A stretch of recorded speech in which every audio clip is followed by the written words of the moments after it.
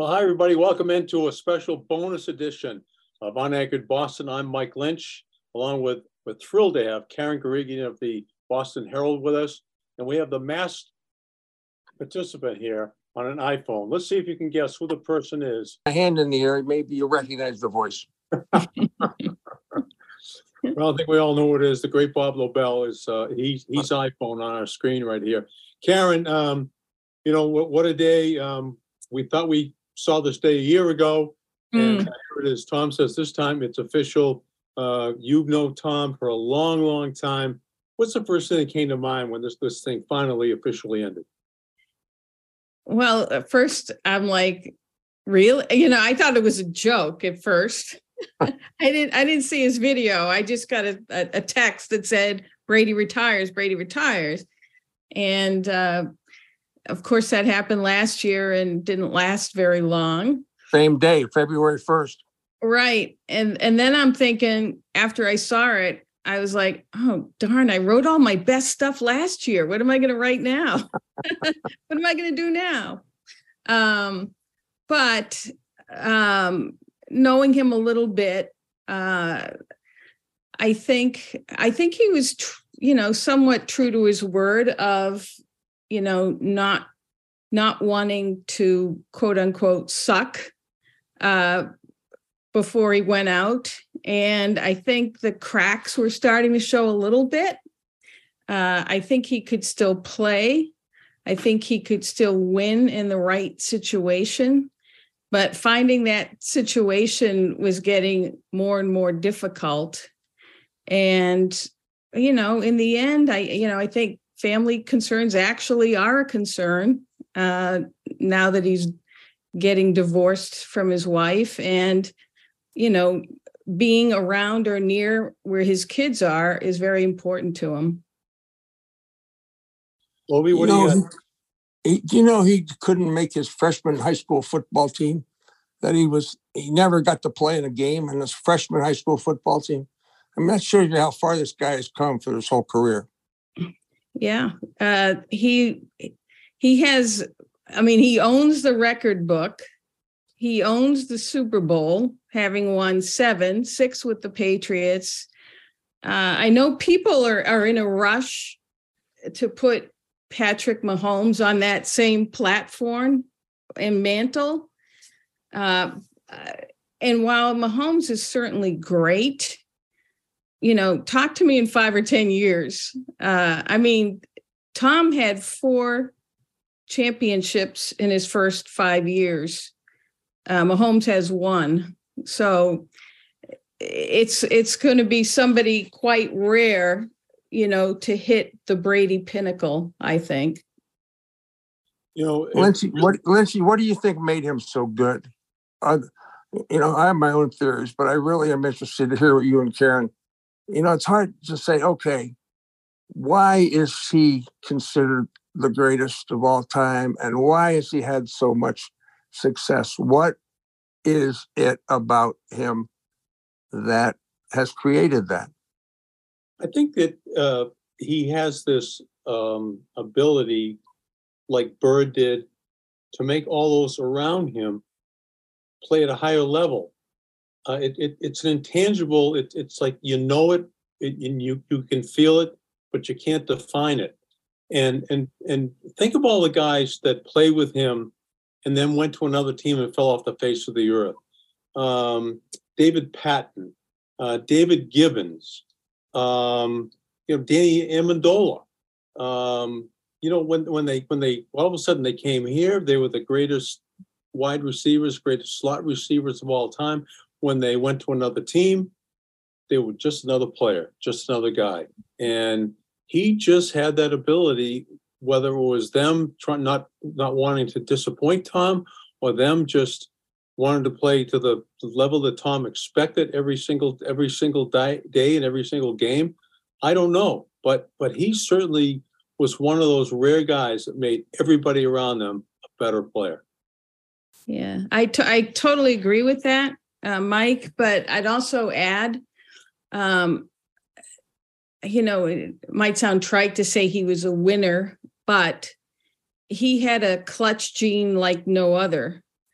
And, and the bigger the game, the better he was. The bigger the game, the more he would, he always seemed to deliver in the biggest moments of games. And again, that's something else that you can't teach. Either you have it or you don't.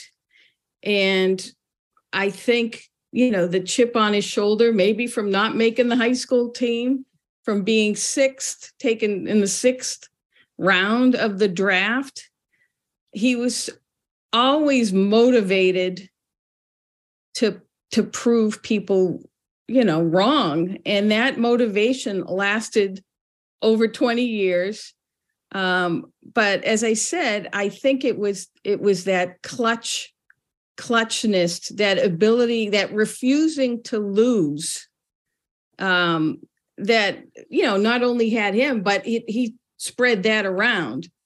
And I think that's one of the great things about him. I guess Belichick can take credit for deciding that Brady was a starter over Bledsoe early in Brady's career. But what else can Belichick take credit for throughout that run? Defense. The defense is honest to goodness. Good answer. Yeah. He made all the other parts work, basically. And, they were well coached. But obviously, with no Brady, who knows how many titles, if they get any titles during the past 20 years. I can remember his first year. I still have the depth chart of the flip card somewhere in one of my notebooks, but he wasn't even on the sidelines on the last home game against, I think it was the Buffalo Bills in December of 2000. And then they came to training camp the next year. And, I did the preseason games, which meant I got to sit on the production meeting.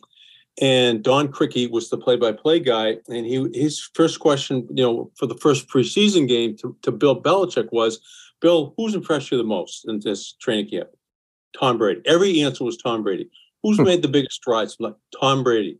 Who made it? And now we're all scrambling. I'm looking through my notebook, looking for that depth chart and say, wait a minute, he was 4th string last December. And all of a sudden now he's the most improved, the most special, the most blah, blah, blah, and the guy, blah, blah, blah.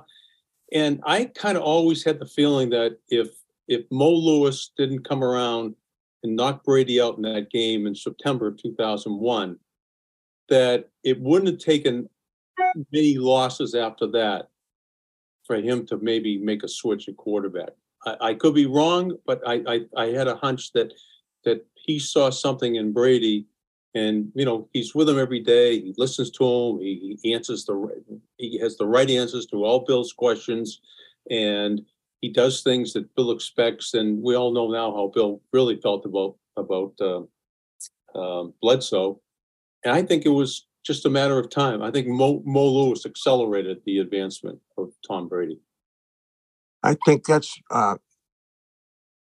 it brings up another question I have for both of you, and the fact that he was able to stay healthy most of the time. I mean, he wasn't, totally healthy all the time throughout his whole career, but he spent an inordinate amount of time playing, as opposed to most of these guys today that spent an inordinate amount of time in the blue tent.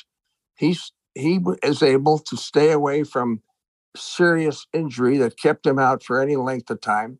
Plus, he was able, these are just tangible things. I don't know why he was able to do that, what it was about his movements on the field, but he also was able to control the tempo of the game perhaps better than anybody other than Montana. I don't know. It just seemed to be an innate sense of timing and an innate sense of staying healthy. Yeah, I would agree with that. He only really truly missed that one season where he tore his ACL, but he played. He played with, busted ribs. He played with partially separated shoulders. These things I know. He played with a broken foot. he was going to be out there if there was any possible way for him to play. And we also saw, he had like an 11-stitch gash in his thumb. Yeah. So, he was a pretty tough customer. And nowadays you see quarterbacks wanting to kind of protect themselves or, also protect themselves for the big contract. But Brady just played and played and played and played. And, I don't know if it's quite a misnomer to say he took less to be here, but he made his contract so that they could spend money elsewhere. So, he was, singularly focused on winning. And that's exactly what he did. Yeah, you're absolutely right, Karen. And don't forget that one of those games in Pittsburgh, we had a temperature in the hundreds. That's right. Yeah. The night before the game, they were in a ballroom walking through plays. And here's Tom, when most people would be, have IVs sticking out of their arms and, ice packs on their forehead or on their body to bring the body temperature down. And anybody who's ever had a fever knows you feel like crap. And he goes out and wins the AFC Championship game with like that. Yeah, no problem. Piece of cake. Yeah. One thing that I think we all agree on is that despite the acceleration of fame and fortune, he pretty much is the same guy that walked into Foxborough in the year 2000 as the 6th-round draft pick. He's still a pretty polite, humble guy, and I think that's he's a direct product of his parents. It's good parenting with Tom Brady. I'm not sure if he saw any one of the three of us today on the street, he'd stop and talk. He'd say, "Hey, Karen, how you doing? What's going on? What's going on? How are the Celtics and Bruins doing this winter? Haven't been paying attention. How are they doing? How you doing with the paper? How you feeling, Karen? Right? Am I wrong?" I don't think you're wrong. I think post New England, he became a little bit, or has become a little bit overexposed. Yeah. With all his movies and docu-series and selling of whatever, all of his TB12 products, his nightwear, is this wear, is that wear. I think his movies, I think people got a kind of little sick of seeing Tom Brady's mug, but has he changed as a person? I think you're right. I think if he bumped into us in the street, he would happily walk right over and say hello. Yeah. Well, he says a product of his parents. I agree, Michael, so much about that. And there's some things you just don't forget, and I don't think he ever forgot where he came from, or as Karen said, not being able to play in high school as a freshman, how difficult the journey has been for him. He just doesn't seem to have ever taken that for granted. Overexposed, totally. 80 for Brady. The movie was premiered last night in LA, which led some people to wonder where this announcement was taped this morning. But that's not the point. The point is that you're right. He became a pretty good self-marketer. No question about it. Nothing wrong with that. But he learned how to do that. He learned how to do it and do it well. No, but whenever he was on the podium with Jim Nantz after a Super Bowl win, there was not any screaming, any yelling. He always deflected the attention and always put it on somebody else, a receiver, an offensive line, a teammate. And I remember when he first started in his career, he wouldn't come to the auditorium and to the press. He always wanted to do his interviews in front of his locker. Yeah. Yeah, because he felt that made him special and different from the rest of his teammates. And he was really uncomfortable with that. Yeah. Well, I think getting back to Bill Belichick, he, of course, really espouses team, and nobody can be bigger than the team. And I think Brady understood that.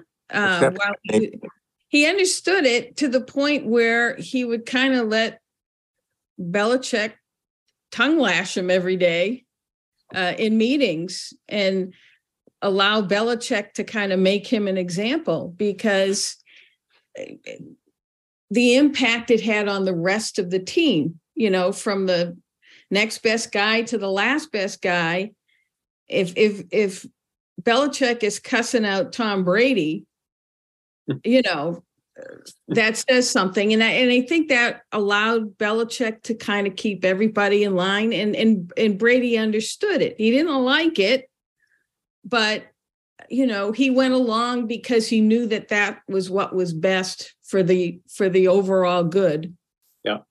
I always thought it was fascinating that both of those guys, Belichick and Brady, both of their fathers were coaches and had a lot to do with their own knowledge, not only of the game, but everything surrounds the game.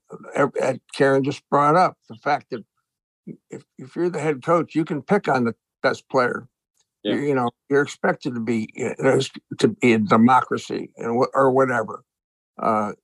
And both of their fathers were coaches, and it really, to me, has always kind of been fascinating how different they are, but at the same time how similar they are in their attitudes and approach to the game. I mean, if you had to say, okay, it's over now, one of them's retired and the other one can't be far from retiring, Belichick versus Brady, there's no doubt that most great coaches have always had a great quarterback at their side. You just go right down the list through history, and I'm not going to do that, but you can do it yourself. Am I wrong? Most of the most successful coaches have had great quarterbacks throughout their career. True. Very true. Very true. I was just thinking about what a great guy Tom is. And I know I've told the story before in this podcast, but my daughter one of my daughters did a semester in Florence, Italy. And my phone rang one Sunday morning at about 6 o'clock in the morning. I didn't realize it was noon over there. And she says, Dad, you're not going to believe what just happened. I said, what happened? She said, I'm with a couple of about 4 or 5 girls. We're in a cafe having some coffee. And we see this guy across the street in a Red Sox hat walking with this woman. And apparently that's when Tom first started dating Giselle. It was probably 2008. And so my daughter, Molly, runs out to the street and yells, Tom, Tom. And Giselle grabbed Tom's hand and they sprinted away. They thought people were just going to, bunch of young girls trying to harass them. And my daughter yells out in her manner, I'm Mike Lynch's daughter. And Tom stopped, turned around and said, really? And he walked back holding Giselle's hand reluctantly and says, what are you doing here? Oh, I'm doing a semester. Okay, this is Karen, this is Molly, this is Cindy, this is blah, blah, blah, blah. What are you majoring? What are you majoring? What are you majoring? What are you majoring? We all go to Boston College, so some of us go to Gonzaga, blah, blah, blah, blah, blah, blah, blah. And I just thought that was, he didn't have to do something like that. And that's who Tom is. We're getting back to this parenting thing. And you talk about, both the dad being a coach and, that just always stuck with me. And, at the end of it, my daughter said, Tom, I hate to do this to you, but Giselle, could I have your autograph? Your dad's never getting another interview again. Next time I saw him, he says, nope. He says, you're shut off from now. He says, go ask somebody else for an autograph. Funny. Well, I don't know how New England would take this day of the retirement. I guess just because we've been through it twice. And I don't know. Does he feel like, is there a statue to be erected at Gillette? There's got to be one, right? Every other team's got their statues.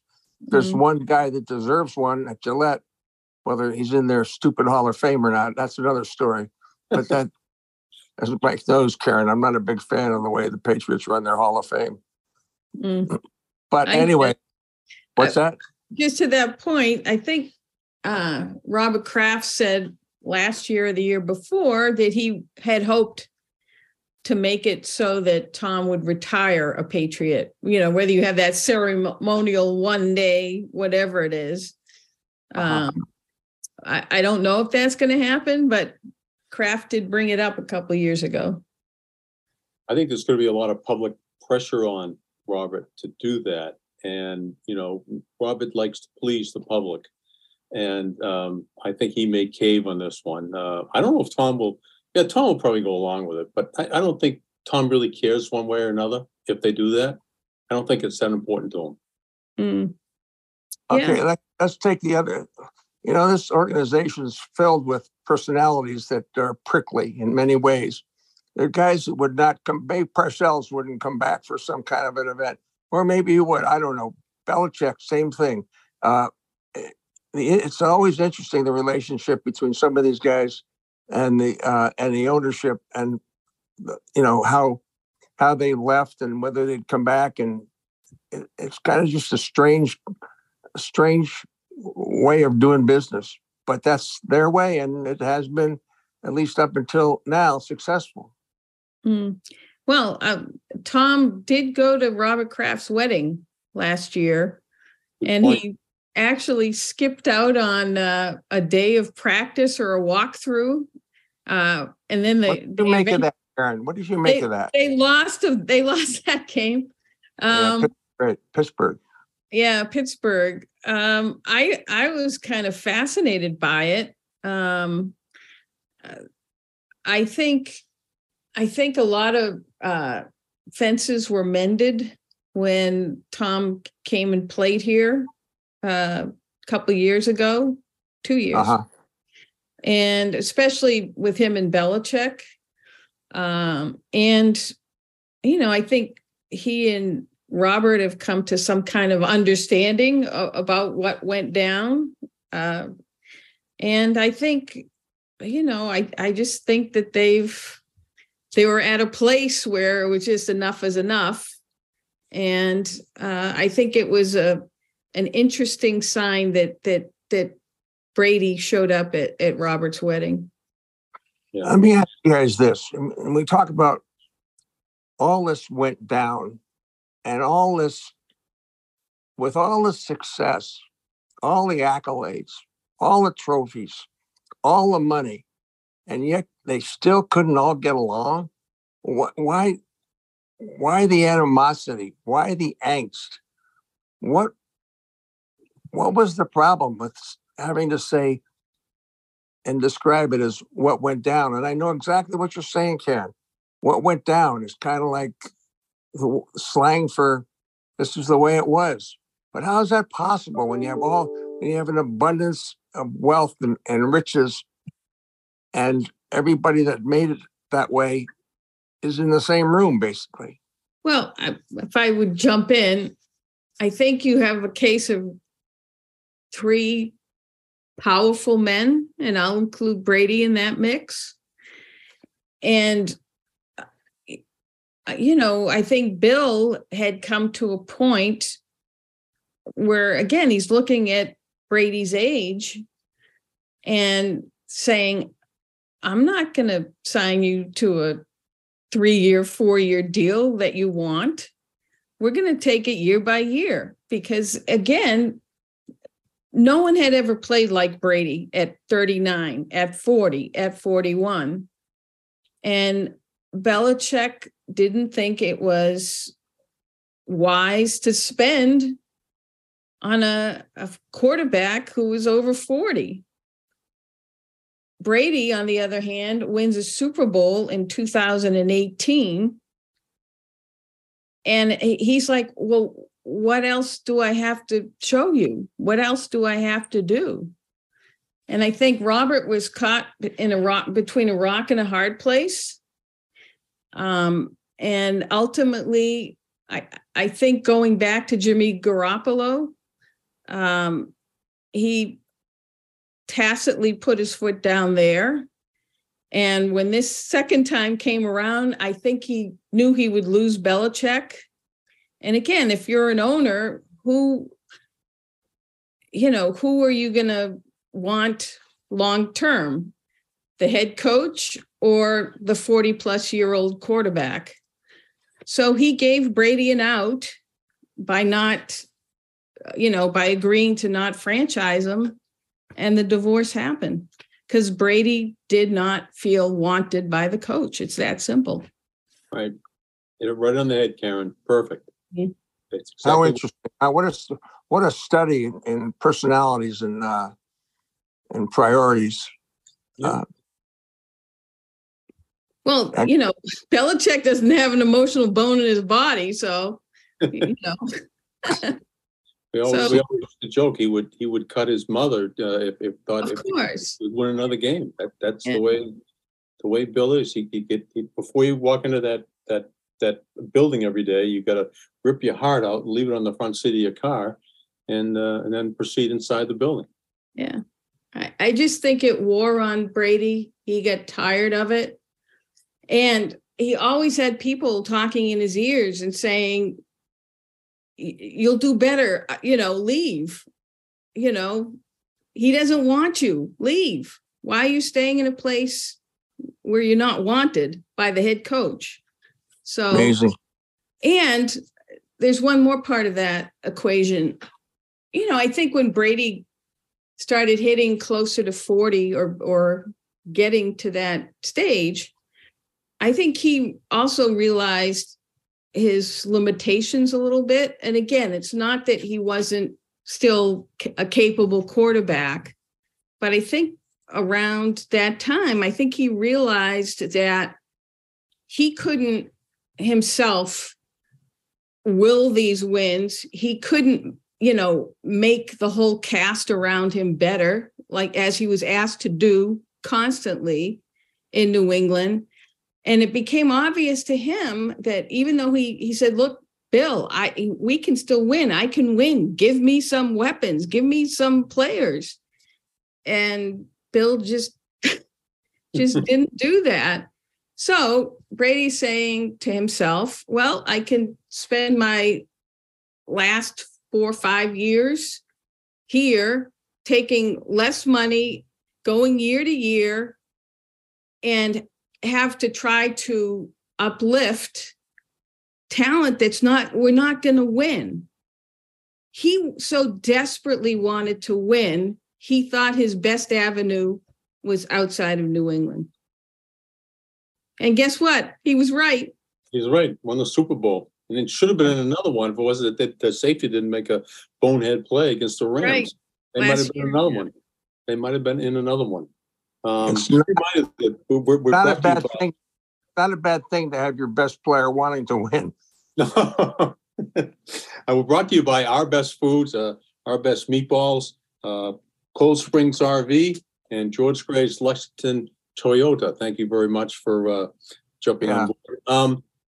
We should tell you that the masked speaker here on wearing the mask of iPhone is none other than the great Bob Lobel, and Karen Guregian from the Boston Herald is with us, our guest today. Karen, one moment, one thing about Tom Brady, one interaction, one interview, anything stand out above all the rest? Wow. Well, there's quite a few, although a lot of people say to me, you're the only person he called by name after in post-game interviews. And my answer to that was because I was the oldest and he was showing respect to the old lady in the crowd. But I also covered him from cover to cover, from the second he walked in that first year. I covered every single minute of his Patriot existence. And, time wears on. A lot of people leave, your teammates leave, a lot of writers leave. And I was one face that was still there day after day after day after day. But anyway, it was always nice that he would refer to me by name during the post-game interviews. Yeah. Okay. Just on that very same subject, while he was nice and referred to you by name in those post-game interviews, what he did to everybody else in this room was tragic. He treated everybody else like, dirt. Really. No, are you talking about Tom or Belichick? No, Belichick. No, we were talking about Tom. Tom. Oh, yeah. See, that's what happens when I'm on my cell phone. Okay, I got it. The No, I mask. was talking. No, I wasn't talking about Tom. I was talking about Bill and his press conference. Oh yeah, Bill doesn't call me my name. Don't worry about that. I didn't know what I missed. What is it with him in those press conferences, Karen? Because you're in there all the time. And when do you decide to ask a question and to not ask a question? I mean, it's got to be based upon your expectations of some kind of a grouchy answer. Right. Well, if it's important enough, I'm going to ask. And if he gives me a grouchy answer, he gives me a grouchy answer. But that's not going to stop me from asking. I love you. I think because ultimately that's what he wants. He'd like to stand in a room and have nobody ask a question and leave in 1 second. So I refuse to give in to that. Good for you, Karen. Yeah. You did a great job today, Karen. Thank you so much. Anytime, guys. Yeah. I don't know, Lynch. I know the Red Sox truck leaves Friday, so we could probably avoid talking about that, huh? No, we're going to leave this all, Tom. Good. And one thing about the Patriots and Brady, we all went through this. You couldn't make any plans to do anything. You couldn't have a speaking engagement. You couldn't go. You couldn't. My poor late dad. His birthday was January 30th. And I can't tell you how many birthdays I missed because we were at a Super Bowl or at an AFC championship someplace. And, as long as Tom was around there from July 28th until first Sunday in February, and then the potential parade, you had to block out. You didn't have time to go anyplace, do anything, because you had to be on duty, had to be on call, had to be here. And, he made it fun. I mean, there never was a day with Tom Brady when he said, "What are we going to put on our sportscast today? What column am I going to write today?" There was always something that was there. I'll jump in too and say it was always fun to be at games, and even if they got behind by who knows how much, you always knew they had a chance. Yeah, and his legend grew so much that there was actual an impact on the other teams. Like the other teams never thought they could score enough, and they were always hesitant, in saying, "Well, Tom's on the other sideline." I mean, that was a tangible effect and impact. You saw it with the Falcons in the Super Bowl. They're up 28-3. And the second the Patriots started moving the ball, they got nervous. And then they started doing crazy things that fed into the comeback. But it's like the Brady effect. Pete Carroll throwing the ball on the 1 yard line. Yes. He was thinking about Brady. He was thinking about Brady. How much time is he going to leave on the clock? Because Brady's still there. Yep. I've never seen an athlete quite like that in football impact games when it actually came to the other team. Yep, absolutely. Remember Jacksonville? They had that game won, the AFC Championship game, and they started going into a shell and handing the ball off, and then all of a sudden every drive they were faced with a 3rd and long because they were afraid that the Brady factor got in their head. Yeah. I mean, it was incredible, amazing, and fun to watch. And the other part of it, John Harbaugh. His own teammates believed it too. Yeah. That, maybe that was a bad thing. We can get down by whatever, and Tom will bring us back. But you know what? When Julian Edelman was saying we're going to do this, they all believed. Because number 12 was under center. Yep, you're absolutely right. Okay, compare them all. The inevitable Mount Rushmore conversations: Russell, Brady, or Ted Williams. Is it impossible to even pick one over the others? That's pretty good Mount Rushmore right there. You got to put Russell up there. Sorry, Larry. Russell's got to go there. Tom, without question, and Ted Williams. And I'd put that up against any sports city in this country. They'd be pretty pretty tough to get 4 people up there better than the 4 we got. That's They'll good. won't they, Karen, down in Foxborough? What's that? They'll put a statue down there, won't they? Of Tom? Yeah. Maybe after Belichick leaves. Really? How's Really? that?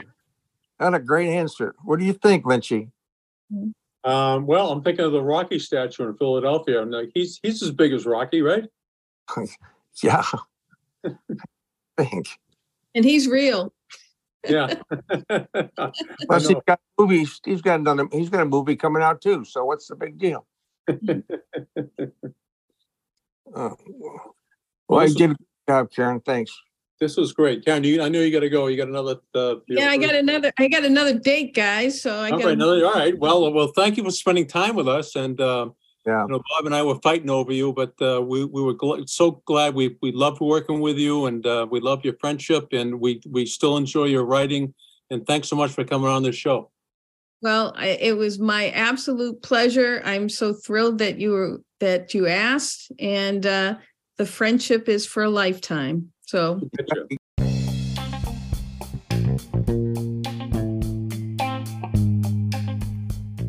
Unanchored Boston is a presentation of Unanchored Media, a Burke Advertising LLC company. For show information, visit unanchoredboston.com.